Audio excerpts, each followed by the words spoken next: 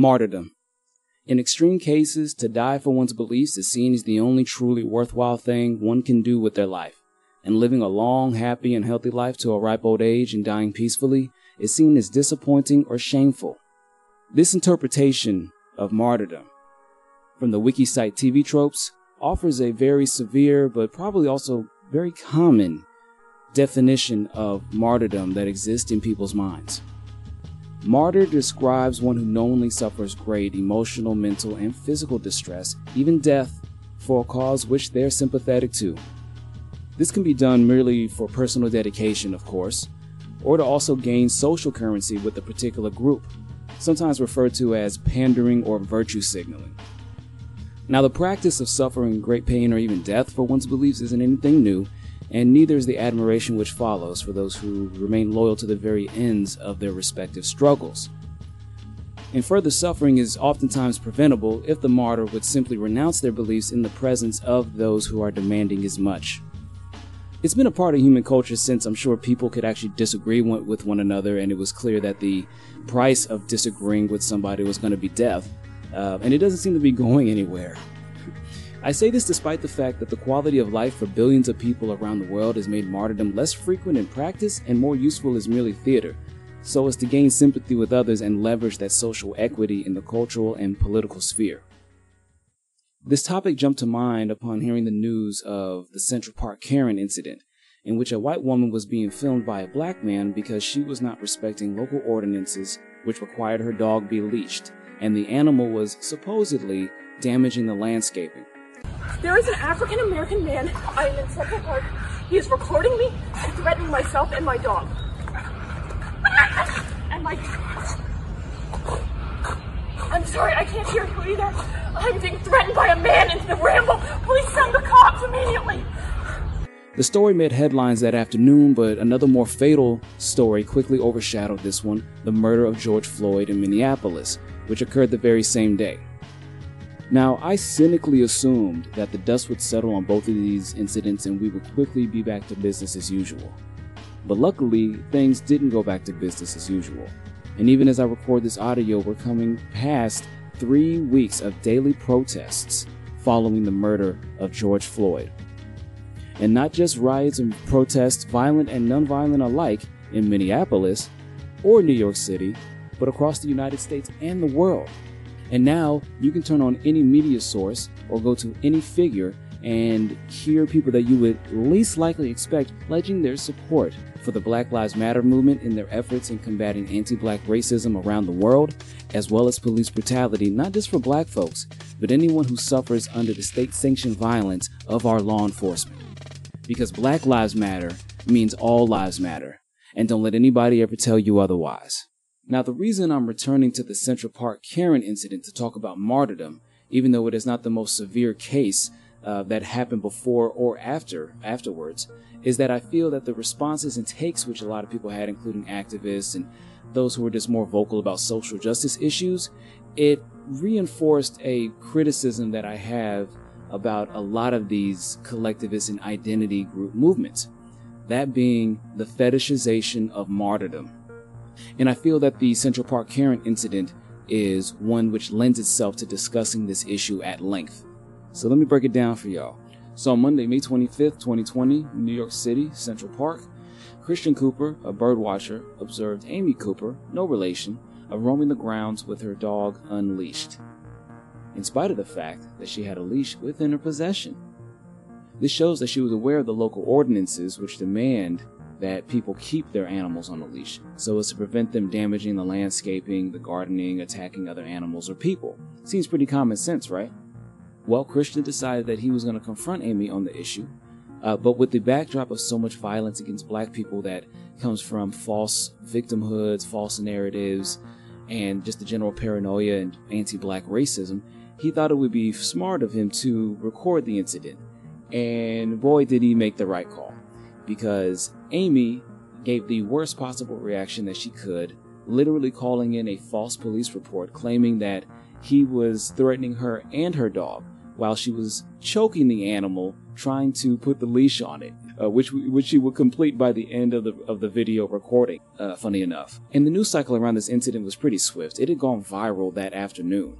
And in less than 24 hours, Amy Cooper had publicly apologized. She had been fired from her employer as an investment banker, and that dog, she had had it temporarily seized from her, but it has unfortunately been returned to her to be choked yet again on another rendezvous through Central Park. Meanwhile, Christian made a statement that Amy, even though her intentions were pretty damn clear from her actions, that he felt bad that she lost her job, was getting death threats, and doesn't feel that she should have her life ruined. In no time at all, the hot takes poured in, and the expected responses were in no short supply.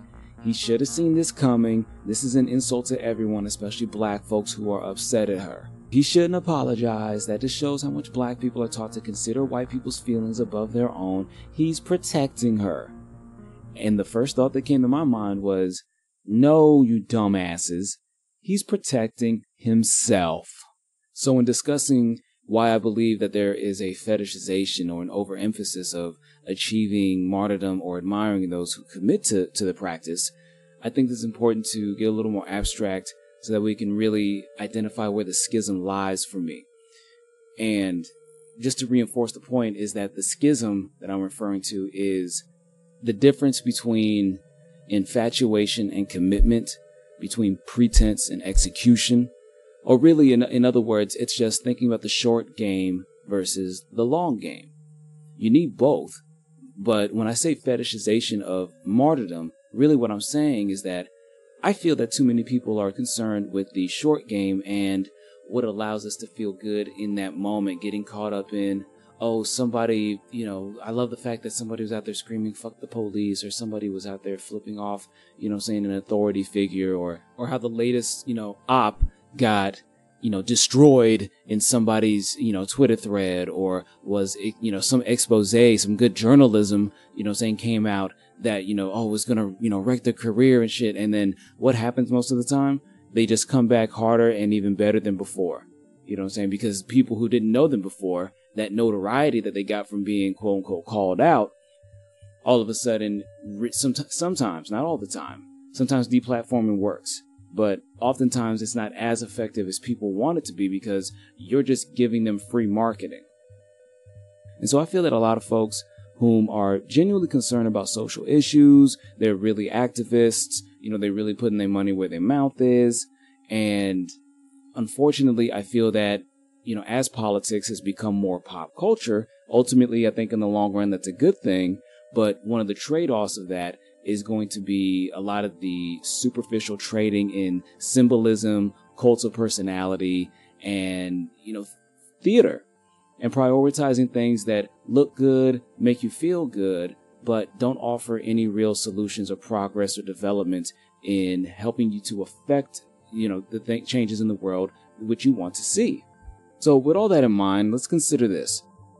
When a person is thought to act with no apparent self-gain or with ambitions too high for their peers, this is referred to as altruism.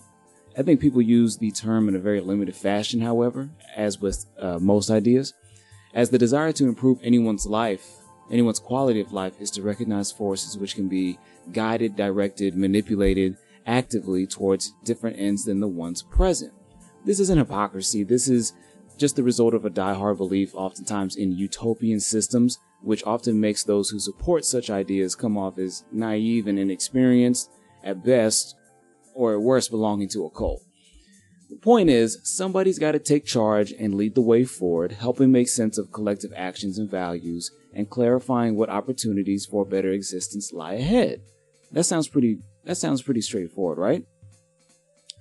No matter how much onlookers may disparage these folks as being too aspirational, too involved, too engaged, every group will produce figures which play this role for the collective, if an individual is not simply taking upon themselves to represent these values. It's just how people operate at the end of the day.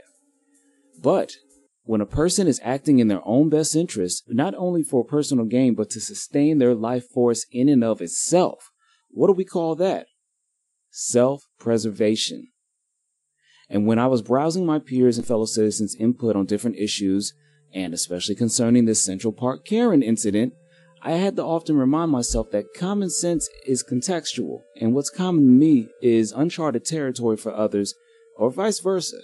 Though as a result of marinating on all this, I'm convinced that most people retain one instinct for self-preservation, which justifies how they make it through their day-to-day, what guides their moral compass and their objections, and another which ignores the same level of consideration for others.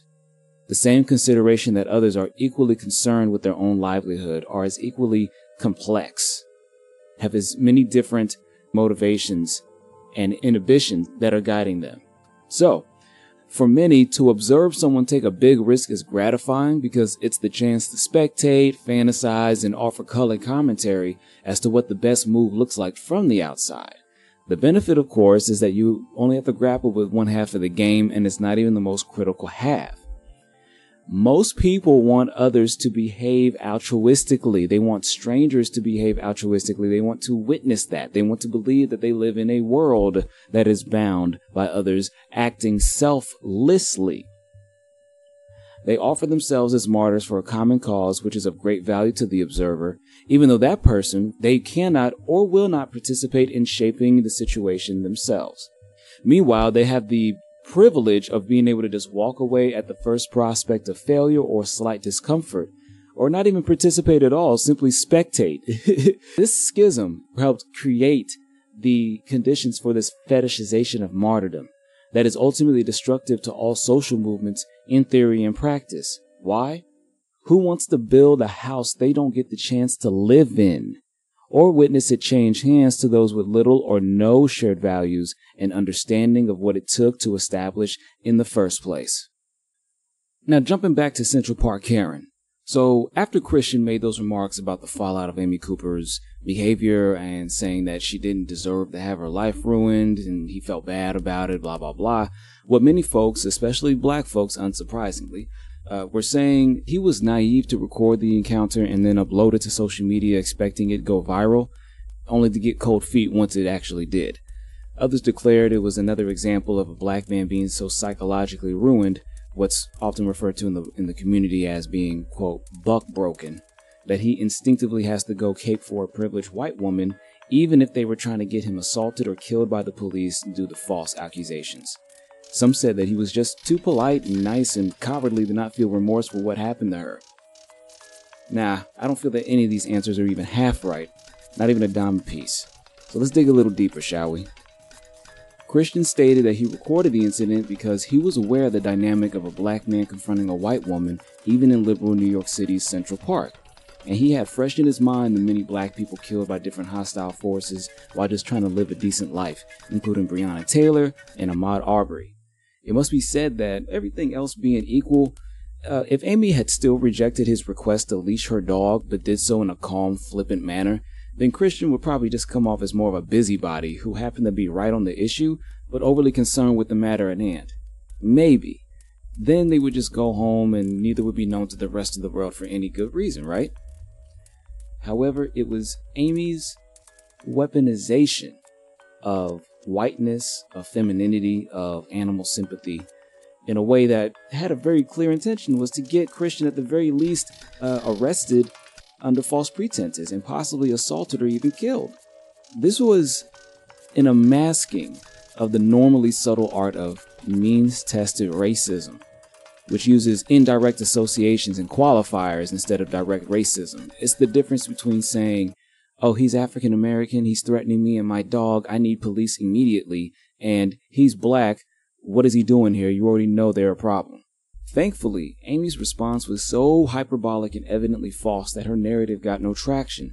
Instead, it landed her some minor setbacks, let's be honest, but some setbacks nonetheless. And she had to at least acknowledge how much of a privileged brat she is to the whole world, something which we normally don't get to see.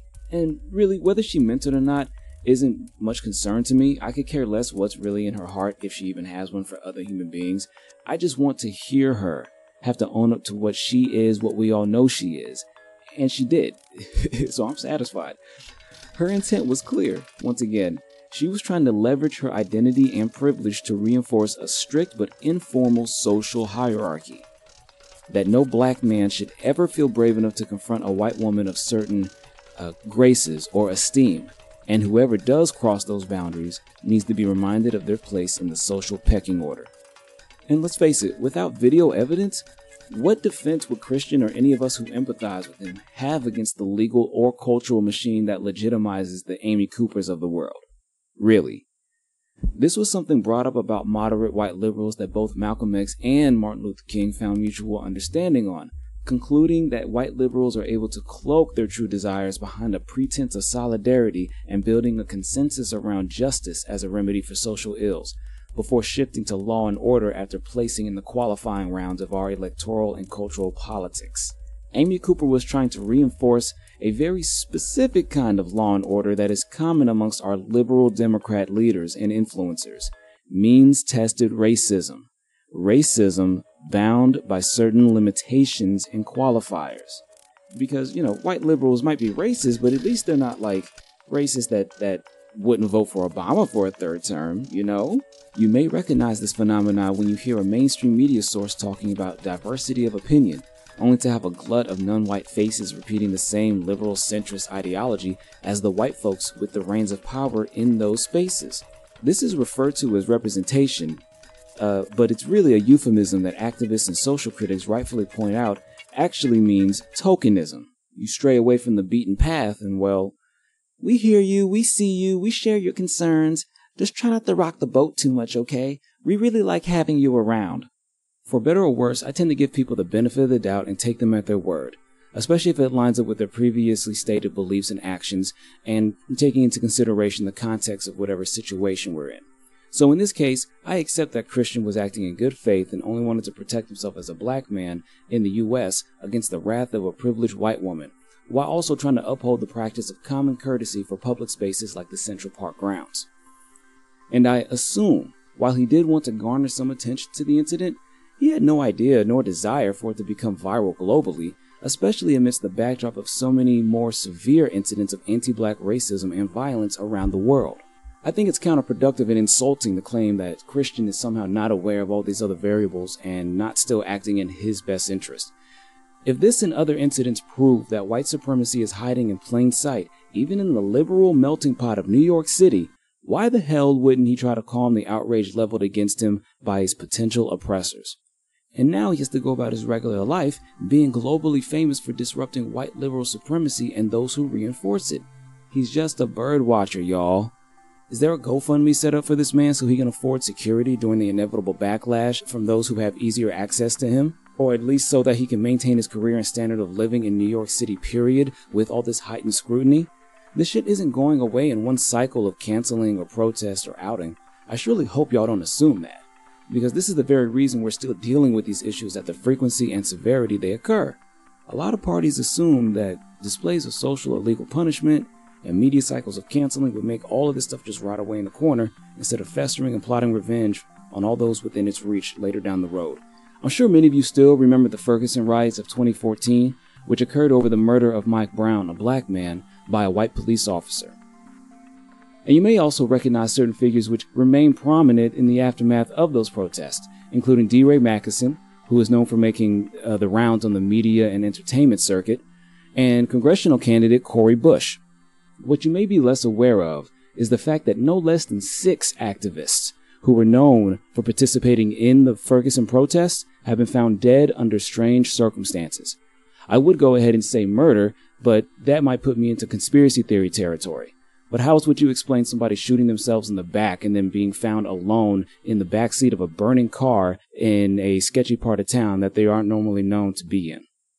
And unfortunately, this is very common. Those who participate in these various resistance movements throughout history are known to be murdered or disappeared, or at the very least become targets of campaigns to discredit them as individuals or their movements as a whole. And this doesn't even include attempts at censorship. So what, you think Christian Cooper had Breonna Taylor and Ahmaud Arbery on his mind, but not Ferguson and Mike Brown? Or even Eric Garner and Ramsey Orta, the man who filmed Garner's murder and was released from prison only on July 9, 2020?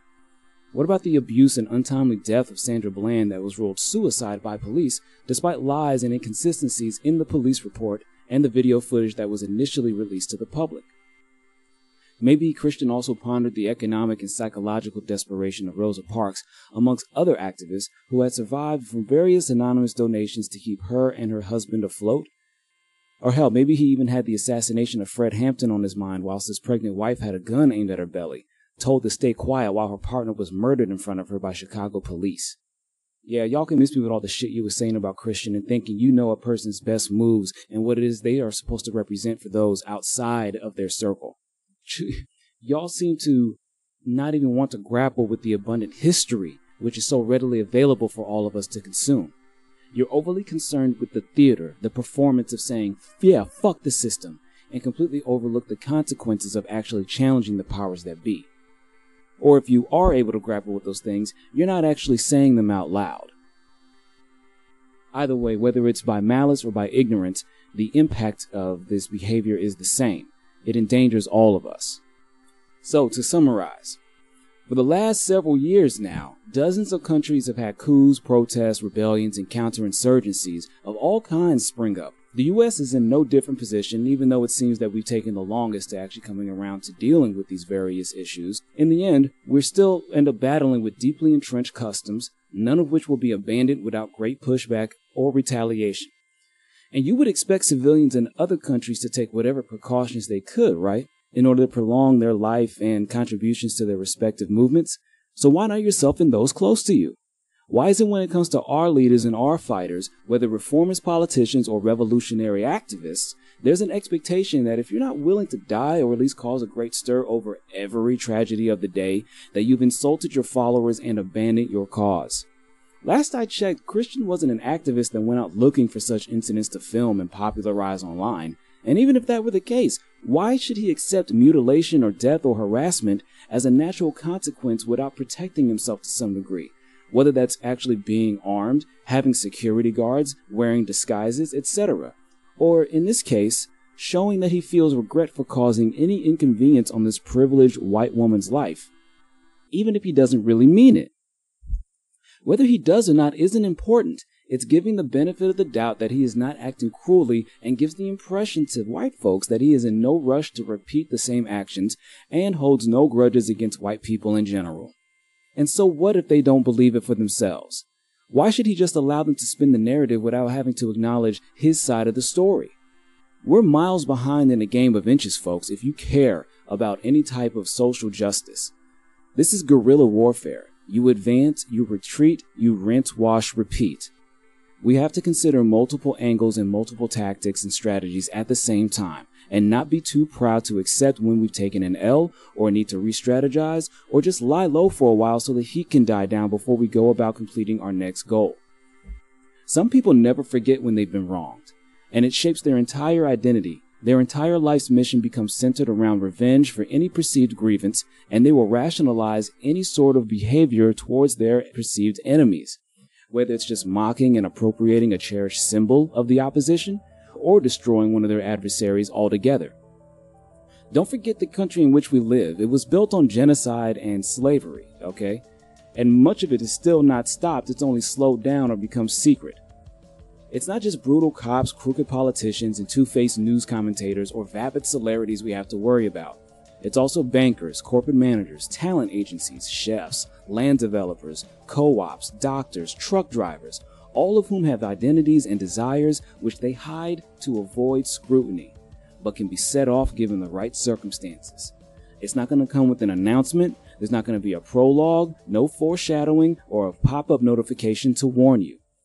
We have to be able to acknowledge and grapple with the darkness of the tunnel, not just the light we imagine at the end of it. Thanks for listening. Please subscribe, like, and share, and be sure to engage with me in any way possible. And I look forward to hearing from y'all in the future. And let me know what y'all think of the video. Bye. Alright, so I got a little bonus story here on Amy Cooper, aka Central Park Karen. Because while I was looking into that incident, I stumbled upon another story that was reported by DailyMail.com, a UK-based publication, that reported on another incident that happened years earlier in Amy's life, but is also pretty telling about who she is and makes the Central Park incident seem less surprising. So on May 29th, 2020, it was reported in the UK-based publication dailymail.com that a former co-worker and friend of Amy's, whom I'll refer to as Mr. P, he said that he wasn't surprised by the viral video, telling the Daily Mail he's seen that type of false hysteria before. He went on to describe how his first contact was with Amy in 2003, where they both worked at Lehman Brothers Investment Bank, and stated that the pair were on good terms until around 2012. The reason for distancing himself, Mr. P describes, is that Amy expressed romantic feelings for him that weren't reciprocated. Now I just want to add real quick. I know it can be difficult to handle rejections gracefully as a man or a woman. Especially after getting to know a person for almost 10 years, it's understandable why Mr. P would feel the pair can no longer fraternize with one another, because it's possible this could send the wrong signal to Amy, and it shouldn't be expected, in my opinion, that she does quote-unquote turn off her affection towards her male colleague. That's simply not being human. And it's going to take some time before she can interact on a strictly platonic level with him, though it's preferable that she seek that mutual romantic affection outside the workplace in general. This is just my opinion, and I have no idea of what words were exchanged between Amy and Mr. P concerning this matter, if there were any exchange at all. But once again, Amy's reaction was so disproportionate to the situation, it's difficult to grant her even that much consideration. So peep how this story unfolds. Mr. P claims that after the rejection and over the next several months, Amy started leaving threatening text emails threatening to hurt Mr. P, his family, and herself, long as he continued to ignore her. Yikes! This resulted, unsurprisingly, in Mr. P filing a harassment suit in February 2013. However, the effort was made in vain because June 2014, he alleges that Amy tried to enter his home without his consent or invitation. He claims that she lied to the doorman of his residence, pretending to be Mr. P's sister, and tried to open his front door, which was presumably unlocked, but was thwarted when he rushed to slam it shut and called the police. Mr. P says that Amy fled the scene before the cops arrived and continued to send multiple text messages after the encounter. While a number of text messages were, quote, observed, but no arrests were made or charges filed, with Mr. P's efforts once again ignored by authorities. It goes on.